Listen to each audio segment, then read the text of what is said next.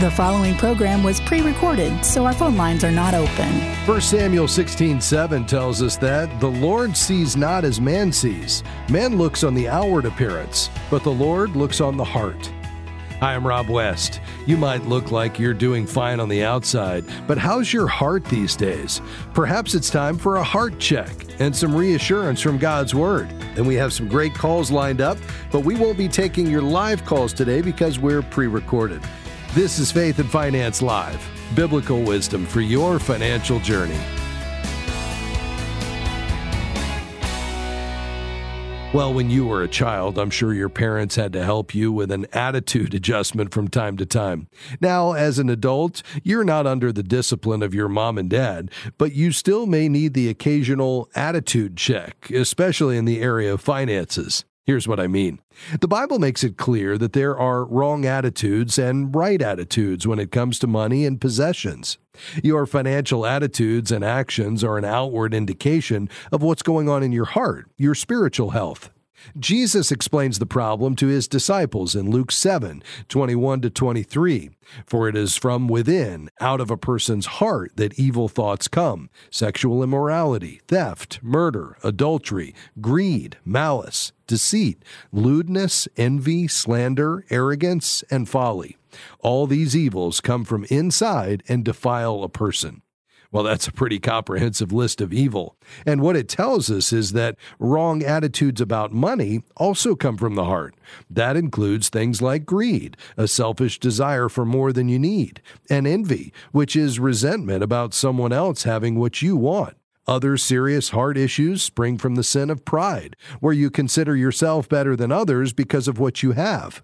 Dishonesty, fear, and even bitterness are other money attitudes the Bible warns against. Satan tempts us into these attitudes to draw us away from God. If you're a Christian, choosing to give in to these sins makes you ineffective for God's kingdom. But if you do struggle with attitudes of envy or pride, you're in good company. Even the Apostle Paul faced temptations like these. Here's what Paul wrote in Romans 7:21-24. So I find this law at work. Although I want to do good, evil is right there with me. For in my inner being I delight in God's law. But I see another law at work in me, waging war against the law of my mind and making me a prisoner of the law of sin at work within me. What a wretched man I am. Well, then Paul solves the dilemma we all face. Who will rescue me from this body that is subject to death? Thanks be to God who delivers me through Jesus Christ our Lord. We've talked about the wrong attitudes about money and how they lead us astray. Right attitudes about money have the opposite effect. These include commitment to serving Christ, faithful stewardship, gratitude, and even a desire for wisdom. I could also add a long list of biblical virtues, including love, generosity, humility, and kindness, among others. Financial teacher Larry Burkett used to say these are spiritual values reflected through your finances because having the right heart attitude about money honors God. Living with these virtues makes your financial life work better because you're putting God first and trusting Him to provide instead of leaning on your own understanding. Righteousness isn't a guarantee that things will be easy or even that you'll experience material prosperity in this life, but what you'll have is peace and the opportunity to follow and serve Jesus. In John 10:9, Jesus promised, I am the gate. Whoever enters through me will be saved. They will come in and go out and find pasture. Psalm 37 also promises a hopeful future for those who choose righteousness in Christ over sin. Refrain from anger and turn from wrath. Do not fret. It only leads to evil. For those who are evil will be destroyed, but those who hope in the Lord will inherit the land. And finally, Romans 8:10 emphasizes the key to living with godly attitudes. But if Christ is in you, then even though your body is subject to death because of sin, the Spirit gives you life because of righteousness. So is it time for a financial attitude check? Remember, how much money you have doesn't really matter. It's your attitude about money and possessions that's important. Attitudes of pride, selfishness, greed, envy, and dishonesty are sin, leading to bad consequences, including fear, despair, frustration, and defeat. On the other hand, when you follow Christ, confessing your sins and pursuing godly heart attitudes, you will experience a closer walk with the Lord and the blessings of peace and hope. If you're not sure how to change your attitudes, ask God for help. We can also help you here. Just visit our FaithFi community at faithfi.com. This is Faith and Finance Live, and even though we're not here today and can't take your live calls, there's much more ahead on the program, so please stay tuned.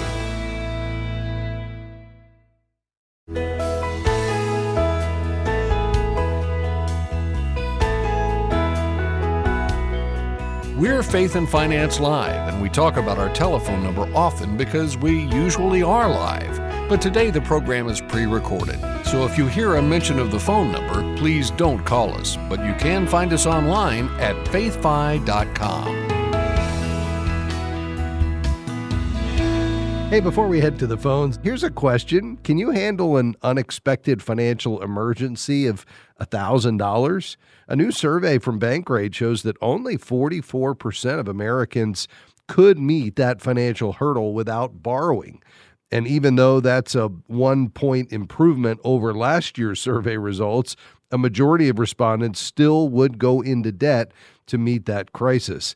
And 2/3 of the 1,000 people surveyed said they'd worry about covering monthly expenses regularly if the primary breadwinner was laid off. Now, why aren't folks saving more? Well, 63% blamed high inflation for their inability to put money in the bank. Here's what Bankrate is recommending: a 3-step process to prepare for a financial crisis. First, calculate how much emergency savings you need. We often say here on this program, 3 to 6 months expenses is ideal. So that would mean knowing what you're spending on a monthly basis. Now, here's the reality. So often we don't know what we're spending. So maybe that's the starting point, is you need to really dial into that. By the way, the FaithFi app can help with that as you connect to your bank and credit cards, download all your transactions, and then you can organize them, get a feel for what you're actually spending over a month's time. The track-only option, which is one of 3 approaches you can take, will just help you get it all in the system so you can see where it's going. That's going to be really important because, again, that goal for emergency savings, 3 to 6 times your expenses, not your income, your expenses. All right, second, open an account specifically for emergency use. I recommend a separate savings account, an online bank savings account linked to your checking. Why? Well, you're going to get a better interest rate there. You might get next to nothing in your brick and mortar bank. With an online bank right now, you can get 4.6, even as high as 5% for high yield savings with FDIC insurance. Why not take advantage of that? Especially if you've got a near fully funded or a fully funded emergency fund, you could earn several $100s or more in interest over a year's time. And then thirdly, budget so you can start building up that emergency fund. What does that mean? Well, the only way we can accomplish our goals is to live on less than we earn. That margin is essential to giving more, being able to save for your emergency fund or pay down debt. So once we know what we're spending, we have that savings account in place, then we want to budget so we've got the margin and put that aside. Now, here's the reality. Automating that savings into that savings account is really going to be key. That's going to allow you just to have it automatically come out. You don't, see it. You plan for it in the budget, and it's gone right into that savings account. And you'll be surprised. You'll build it up in no time. So hopefully that's helpful to you. Despite this discouraging report from Bankrate, you can get, don't be one of those statistics. Let's make sure we can cover the unexpected. All right, we're going to dive into some phone calls today. Let's begin in Tennessee. Jackson is the city. Annette is the caller. Go right ahead. Yes, I retired October 1st. I have long-term partners, which when I worked, the government paid part of it. But now since I retired, it would cost me $329.88. I get $2,900 a month in retirement, and I don't have much savings. Is it worth keeping long-term? Yeah. What is the coverage, Annette? Are you familiar with what it would pay out and under what situation? No, honestly, I'm not. I've had it for years, so I'm not sure. But do you think it's life insurance or do you think it's long-term care insurance? It's long-term care, federal long-term care insurance. Okay, yeah. I think the key is, that's a pretty reasonable amount. I think the key is, number one, can you fit it in your budget? I realize things are tight. And so you need to understand, what is it going to provide for you? Now, here's the reality. 70% of Americans will need long-term care for some period of time. On average, it's somewhere between 18 months and 3 years. And it can be very expensive. If there's going to be something that erodes your assets in this season of life, it will most often be the need for long-term care. It could run you $5,000 a month for, some in-home care, or assisted living will continue to push it up. Full nursing care could run you $10,000 a month. It can be very expensive. Now, if you deplete your assets, then you'd go into a Medicaid facility and get coverage that way. But if this policy could step in and provide you the coverage that you need to be able to provide the long-term care that is going to be essential for you if that time comes, then it's worth it. Again, if you can afford it. Now, what I would probably do, Annette, is just have somebody look at this policy for you and understand what it is you're buying. Usually, under all of it, the starting point is what they call a daily benefit. So if you can't perform a certain number of what they call activities of daily living, bathing and transferring and, several others, when you can't do a certain number of those, then these trigger and they start paying out after a waiting period. So you want to know, how long is that waiting period? And then second, you're going to want to know, what is that daily benefit? Maybe it's $150 a day that it pays out that you could use to cover, long-term care expenses. But you're going to want to know, number one, what is the waiting period? Number two, what is the daily benefit that it's going to pay you? Number three, is there any kind of inflation protection? So as the cost of health care rises, does the daily benefit that this policy will pay out rise with the rising cost of health care? That's important to know. If not, you're losing purchasing power on the benefit every day because of inflation. And so I think these are some of the things you want to know, and having a neutral third party, somebody who can analyze this policy for you and just make sure that it's going to give you what you need, because that's a major expense. And as you said, you've got limited resources. So perhaps you can make this work in your budget, but you're going to want to know, if you do that, that it's ultimately going to pay what it is that you need. So what I would do, just in conclusion here, Annette, and then I'll get your thoughts, is I'd reach out to a certified Kingdom advisor there in Tennessee. You can do that on our website, faithfi.com, faithfi.com. Just click Find a CKA and see if you can find one that specializes in insurance, specifically long-term care insurance, who can analyze this policy for you and just let you know if you're getting, a good deal with regard to the benefits that it will pay out. Does that make sense? Yes, it does. Okay, Makes very a lot good. Of sense, and I will do that. Awesome. But I do think at the end of the day, I like the idea of you hanging on to this. When you get over 65, these policies tend to get very expensive. So if it's one you've had for a while, it's probably more reasonable. Hopefully you'll find that it gives you, competitive benefits. And if so, I think this is absolutely worth keeping to be able to cover this need should it arise down the road. May the Lord bless you, Annette. Thanks for calling. Before we head to our break, as I read Scripture, I see this big idea jumping off the page around contentment.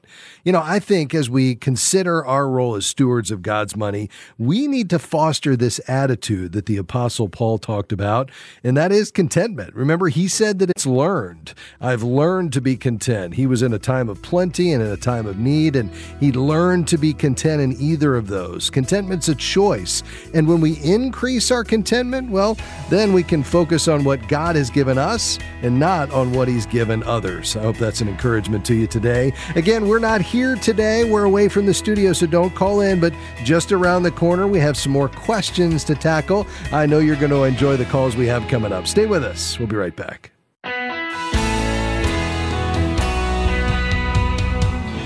So glad to have you with us today on Faith and Finance Live. Our team is away today, so don't call in, but we lined up some great questions in advance, and we'll be going to those here in just a moment. Let me also remind you that the advice that I give each day on this program is general in nature. We offer principles and ideas that apply at a high level. They are not personalized, so that's why you should always seek professional financial advice. And if you'd like to find a professional who shares your values, we, of course, here at Faith and Finance Live recommend the Certified Kingdom Advisor designation.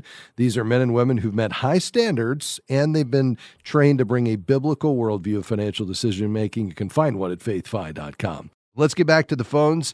We'll go to Texas. Denise, you'll be next on the program. Go ahead. Hi.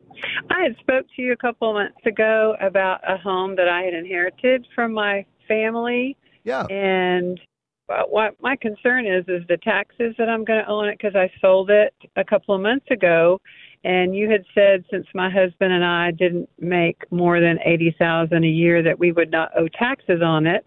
But yet my accountant told me that since it had been used as a VRBO for the last 7 years, that we would be paying about $45,000. So I just need your take. Yeah. I would check back in with him. So the capital gains on a rental property or an investment property is subject to the long-term capital gains tax. Have you been paying taxes on the VRBO income you've been receiving? Is that the issue? Well, I don't know if that's the issue. I mean, I have been including that in my taxes every year, of course, but I haven't made very much money from the VRBO at all. Yeah. So you sold it for how much over the market value as of the date that you inherited it? Do you know how much profit you have in it? Yes, I think the market value when I inherited it back in 2015 was around $160,000, and it sold for $465,000, and the market value on it when I sold it was around $410,000, I think. Yeah, very good. Well, I would certainly rely on the CPA's guidance here. You should have gotten the stepped-up basis to the current market value. And then, typically with the long-term capital gains rates, if you make, for instance, this year, married filing jointly income less than $89,000, you don't owe any capital gains tax at all. But, maybe there's some depreciation or something else that came into bear here, just given how you use this property. So I would just circle back and just make sure you understand exactly what it is you're paying and why, given that you had the stepped up basis, given that your income is less than $89,000, and that you've owned this for more than a year, and find out, where that additional tax that he's telling you have is coming from, whether it's from the income that you received or whether it's truly, part of the capital gains, because that would be confusing to me if that's what it was, just given what you're describing. Well, the whole thing is very confusing to me, so I just appreciate what you have to say about it. The whole. Is this somebody you've worked with for a while who's been, working on your taxes and so forth? Uh-huh. Yeah. She is. Yeah, so I think just maybe getting further explanation, there's obviously always more to, the details that we can get into here in just a couple of minutes on the radio. So I'd probably go back and just say, I'm confused as to why you're telling me there's a capital gains tax, just given my situation, and have her explain if that's if that's in fact what it is, or whether that tax is coming from somewhere else. At the end of the day, she's the tax professional, so you need to trust her counselor, get a second opinion, but I would certainly get further explanation. And Denise, once you find out kind of where this is coming from, I'd love for you to circle back and let us know what she's saying. That would be helpful to me. Thanks for checking in with us, Denise. We appreciate you listening and calling today. May the Lord bless you. Let's go to Texas. Well, actually, we'll stay in Texas. Kathy, go ahead. Hi, this is my first time to call. Great. And I was listening to you talk to that lady about long-term health care. Yes, ma'am. And I just wanted to say my experience with my parents right now, they probably paid their long-term health care over 30 years at $600 a month. And I think it was like $450,000, $500,000. that they paid in, and we are struggling to get them to pay when they do, and they've got to qualify, they've got to do this, and it's just been really hard. And we were thinking that, $600 a month, if you were to put that back in savings for 30 years, they could have paid the long-term health care themselves and still had money left over. Yeah. What do you, that's kind of my experience. It makes me not want to get it. Yeah, no, I totally get that. And I would be, the first question would just be, why so much? What age did they get it? Why was the policy premium so high?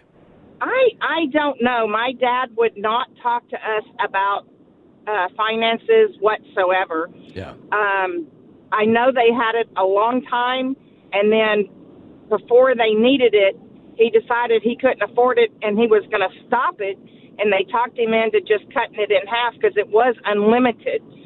And they cut it down to 3 years or 2 years and assisted living, and then 3 years for a nursing home or something like that.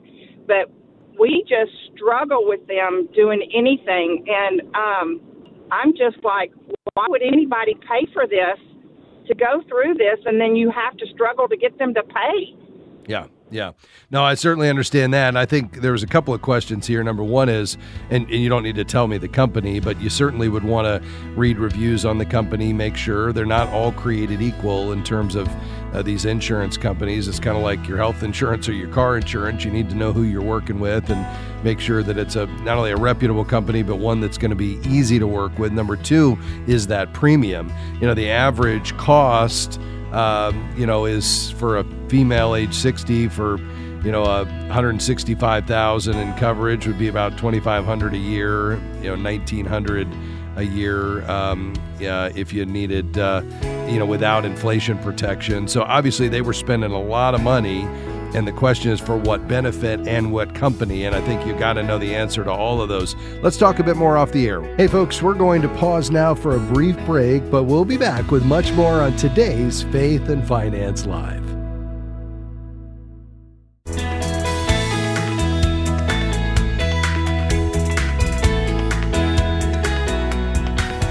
This is Faith and Finance Live with Rob West.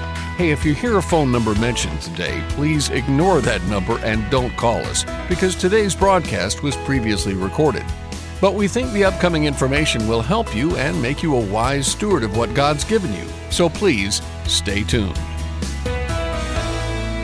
Hey, a couple of quick tips on long-term care insurance. As Kathy mentioned, not all of these policies are created equal. I think one of the keys is it's got to fit into your budget. If you can't sustain it for the long term, you're ultimately going to drop it. It's of no value to you. So you've got to be able to pay for it and cover the increases, which can't happen on individual policies, but it can happen in the aggregate, and they do have premium increases, so you need to be able to absorb that. I'd work with an independent agent. I would say somebody who really specializes in long-term care to know what's the right policy for you that you can afford. It may not be the one that can cover everything, but at least it's going to provide some benefit to shoulder some of that load of the cost of long-term care, which, as we've said, is very expensive. But you're also going to want that independent agent specializing in long-term care to know which company is going to be the best one for you to go with. Ultimately, you've got to plan realistically, and I would say think simple, other than what you might consider a souped-up policy that has a lot of bells and whistles. Now, I like the idea of an inflation rider, but you don't need a lot of extras that drive up the cost. The key is get a basic policy with some inflation protection that's going to give you the coverage you need to help offset this major expense in this season of life. But with anything, especially with something that has a price tag like long-term care insurance, we've got to do our homework, we've got to shop around, and wise counsel is really key. All right, let's head back to the phones, and let's go to Indiana. Hi, Joe. Go ahead. Hi, Rob. Thank you for taking my call.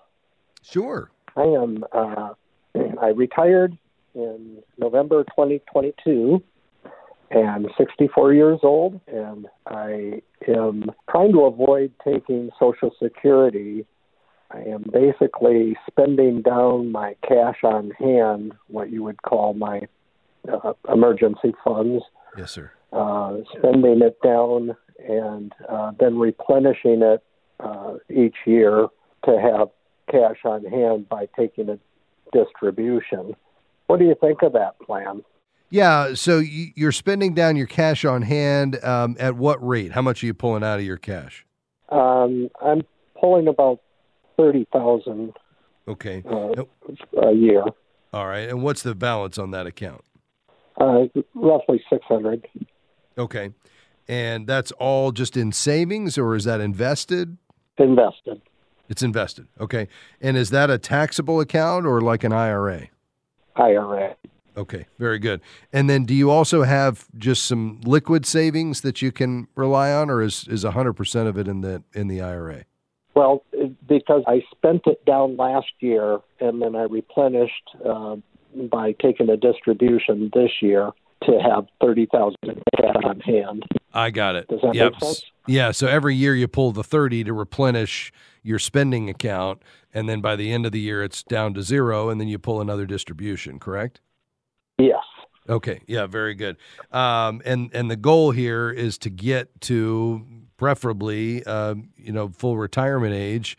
And then at that point, how much would you be bringing in Social Security? About $3,100. Okay. Yeah. So that would about cover it. So at that point, you could really no longer take any distributions apart from your required minimums, right? Exactly. And that'd be at 66 and 10 months. Yeah, got it. Okay, yeah, I like that plan a lot, Joe, and here's why. I mean, you're pulling a little bit more than I would generally recommend. I'd like to keep that number around 4. You're pulling 5% a year, but that's fine because the reality is, if your investments are doing well, you're properly diversified, you should be probably making up most of that. Now, I realize this rally that we saw at the end of last year and that's continued somewhat into this year has still been fairly narrow. Small cap stocks are still 20% off their highs. So you may be down, over a 1-year period or not. But the bottom line is you're not pulling an inordinate amount. And we're really only talking about you continuing to do that for another 2.5 years or so. And at that point, that money's then just going to be free to continue to grow. I like the idea that you're doing that so that you don't have to take Social Security early, because that 8% a year increase that's guaranteed, you're certainly not going to get that in the market. And then you're locking in that higher payout on your Social Security benefits for the rest of your life. In fact, if your portfolio is doing well, you may want to continue to ride that out to age 70, because then you'll get an additional 8% per year for every year you wait over full retirement age. But I think the bottom line is you're doing great on this. Once you hit age 70, I would look at the qualified charitable distribution as a way to satisfy your required minimum when that comes. By that time, it'll be 75. But that would allow you to do some giving without adding any taxable income through additional distributions. But I think in the meantime, this is a great plan that you've got here. Okay. Speaking of giving, I am also taking a distribution. I'm below the minimum distribution age, but I'm taking a distribution for my giving. Great. Okay. Yeah. So that's on top of the $30,000? Yes. Yeah. And then you're just paying tax on that. And then are you giving enough away to itemize that, or are you just taking the standard deduction? Oh, the charitable is to the church. So I'm not paying tax on that portion. Okay. Well, you have to itemize, though, because you can't do the qualified distribution until you're 70 and a half. Okay. I was under the understanding that I could take a distribution direct. It's not a distribution to me. It goes directly to the church. Yeah, but so the only way to get money out of an IRA is through a qualified charitable distribution, and the minimum age for a QCD is 70 and a half. So that's still, going to be considered a distribution because the qualified charitable distribution is not eligible until you reach 70 and a half. So you probably want to check with your CPA on that. How long have you been doing that? I only did it last year, so okay. I did not realize that. I thought that, and we're probably not going to itemize. So yeah. Okay. Yeah, so just make sure that that's treated properly. They're probably going to need to, well, your CPA is just going to need to know that. Do you normally file your own taxes, or do you have somebody help you with that? File our own. Okay. Yeah, I would get with a CPA this year on that just and say, listen, we took this qualified charitable. I understand I'm not eligible to do that. How do I unwind that so I don't get hit with penalties and interest and that kind of thing? But it's not going to be a big deal. Don't stress about that, Joe. That will be, you can work that out. But actually, that really is not available to you at this point. But other than that, this plan sounds great. You guys are doing awesome. I love the idea that you're waiting on the Social Security. You're taking a great amount out from the account that should be sustainable, and I think you're right on track here. Thanks for calling in. Call anytime, Joe, with further questions. May the Lord bless you, sir. Well, folks, before we head to this break, let me remind you, if you haven't checked out faithfi.com, that's faithfi.com, I'd love for you to do that. You'll find the best content in biblical finance there for you to grow in your understanding of managing money God's way. You'll find our community and the money management system. It's all there at faithfi.com. Now, again, a reminder, we're not here today, but more of your questions that we lined up after the break. I'm Rob West, and this is Faith and Finance Live, biblical wisdom for your financial journey, helping you apply God's wisdom to the practical decisions you're making today. We'll be right back.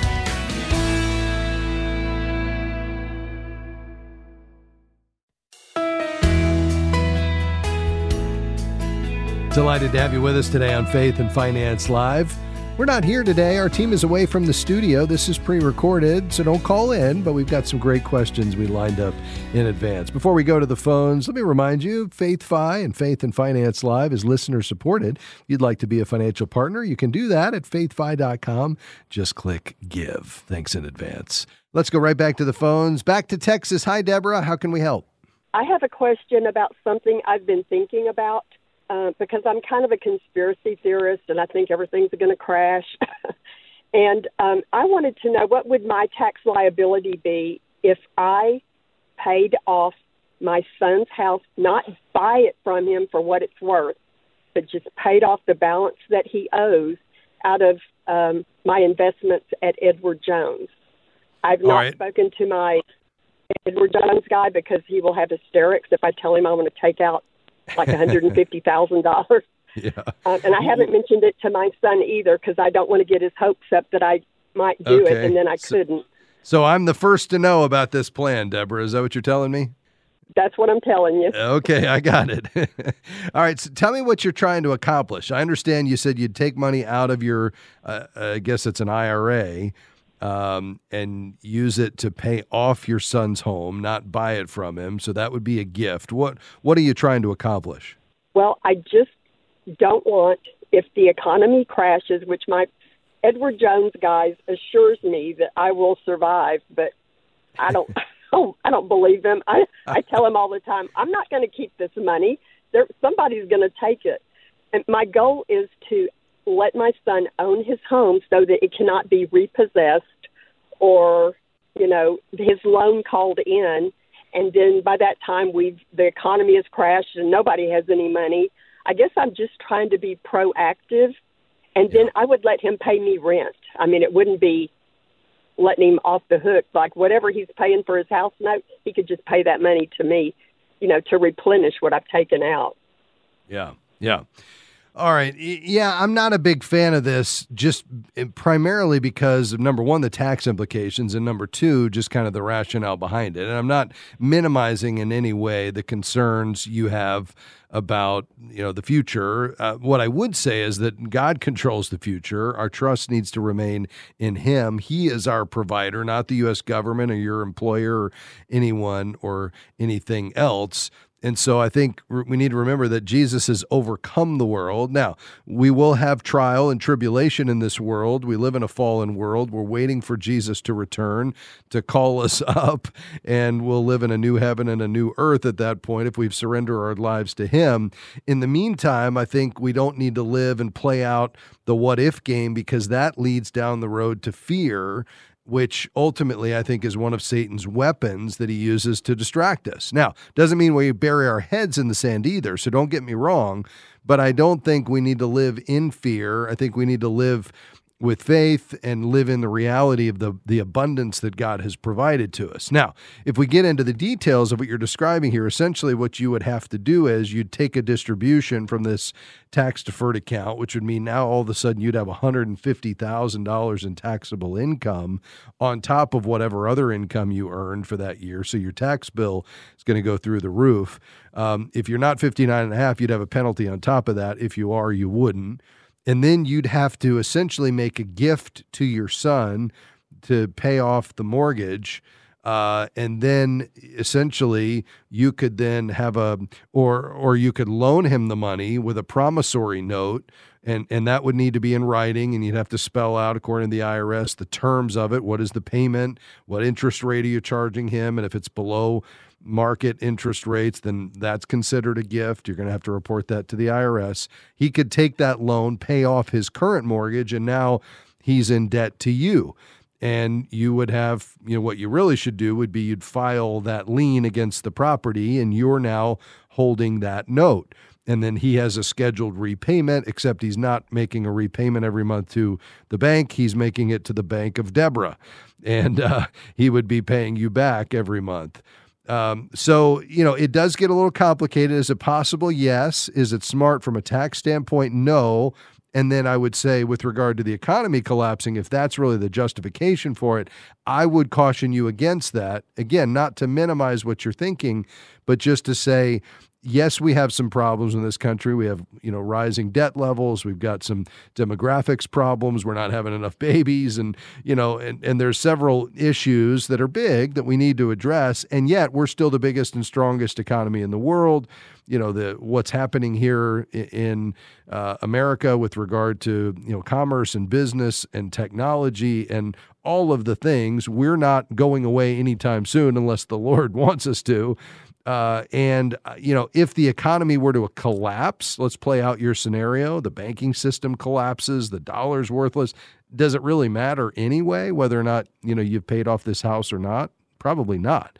So let's just assume it's not going to collapse. We're going to do fine. We're going to make some changes and deal with the issues that we have. We're going to enjoy the prosperity that we have, which is God's hand of blessing on us, I think, because we were founded on biblical principles, even though I think in many ways we've gotten away from that. So I guess at the end of the day, I'm probably going to take the position that your advisor will take if he finds out, or she, and that is to say, I don't think this sounds like a great idea from my perspective. Does that make sense, though? Well, it does, but let me ask you this. If I took the money out of an investment account and then, paid off a loan, or the way I'm looking at it is not really paying off a loan, but if I buy his house only for what he owes on it, isn't that like another investment, like taken out from an investment to do another investment for tax purposes? I see what you're saying. So let me help you with that. Is the money in an IRA, an individual retirement account? Well, I've got at Edward Jones, I've got money in an IRA, and then I've got another $700,000 or $800,000 in just, I guess, investments for, in the stock market. And okay, but what type of account is that $700,000 to $800,000? Is it in what's called a taxable account? I'm not sure, because I'm calling you off the cuff because I'm on my way to the store, and I heard it, so I can't really tell you what type of accounts these are in because I was just. Yeah. So if it's a taxable account, you could buy his property from him. Now you're the owner, and then you could charge him rent to live in it. If you want to just pay off his mortgage, you don't want to become the owner, then you need to make a gift to him. So, now if you were wanting to do that through an IRA, you were wanting to buy his property outright. The only way to do that is something called a self-directed IRA, where you can take IRA money and buy a piece of property. But it's going to get complicated because this is not an arm's length transaction, because it's a family member. So you're going to have to work with your advisor and your CPA to figure out how to structure this. At the end of the day, though, Deborah, I just don't think it's worth the hassle of what you're trying to do. I mean, at any point you could make a gift to him if things started to get ugly in this country. And again, I'm not predicting that's going to happen. I think, any kind of debt crisis or major economic event in this country, I think is still decades down the road. And Lord willing, that never comes because we make some course corrections on some of our spending and debt levels and a few other issues. But even if we don't, I still think it's way down the road. And so the fact that you would prematurely make all of these significant moves that all have tax implications and make things very complicated, not to mention the fact that now you're you're in a lender slave relationship with your son because now he's paying you back every month, which is just, I think, generally not a good idea. This is not something I would be excited about. Yeah. Okay. All right. That makes sense. So I will just let it go. Forget about it. All right. Well, you're welcome. I'm glad I was the first one you checked in with. I'm happy to be your sounding board at any point in the future, Deborah. So don't hesitate to give us a call back. May the Lord bless you. We're staying in Texas. This is the Texas show. Hi, Chris. Go ahead. I'm calling in with a couple of questions about how 401ks and IRAs are treated in the estate probate process and then taxation to my heirs. The basic background, I'm retired, my wife's retired. I had 2 401ks from previous employers. I kept one of the 401ks, still have it, because the administrative fees were very low and I liked their investment options. And then I took the other 401k, rolled it over into a self-directed IRA, and that's where we're at right now. My wife and I have mutual wills where if one of us dies, everything goes to the surviving spouse. And my question is, if I die first and everything passes to my wife, what are the tax implications on how that 401k and IRA will be handled through the probate process? And then after she receives them, what are the tax implications to her? How fast does she have to take money out?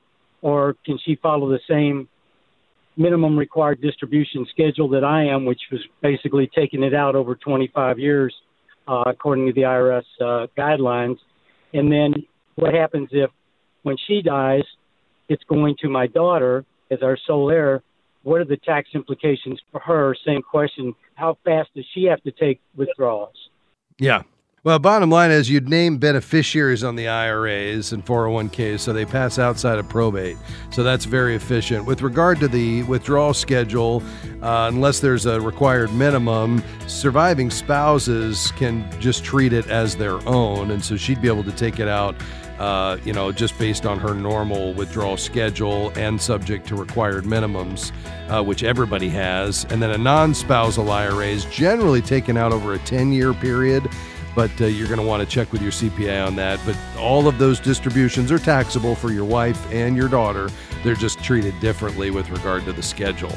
I hope that helps, Chris. Thanks for calling. Unfortunately, I'm out of time. Well, that's going to do it for us today. Faith and Finance Live is a partnership between Moody Radio and Faith Fi. Thank you to my amazing broadcast team. I couldn't do this without them. I hope you have a great rest of your day, and we'll see you next time on Faith and Finance Live.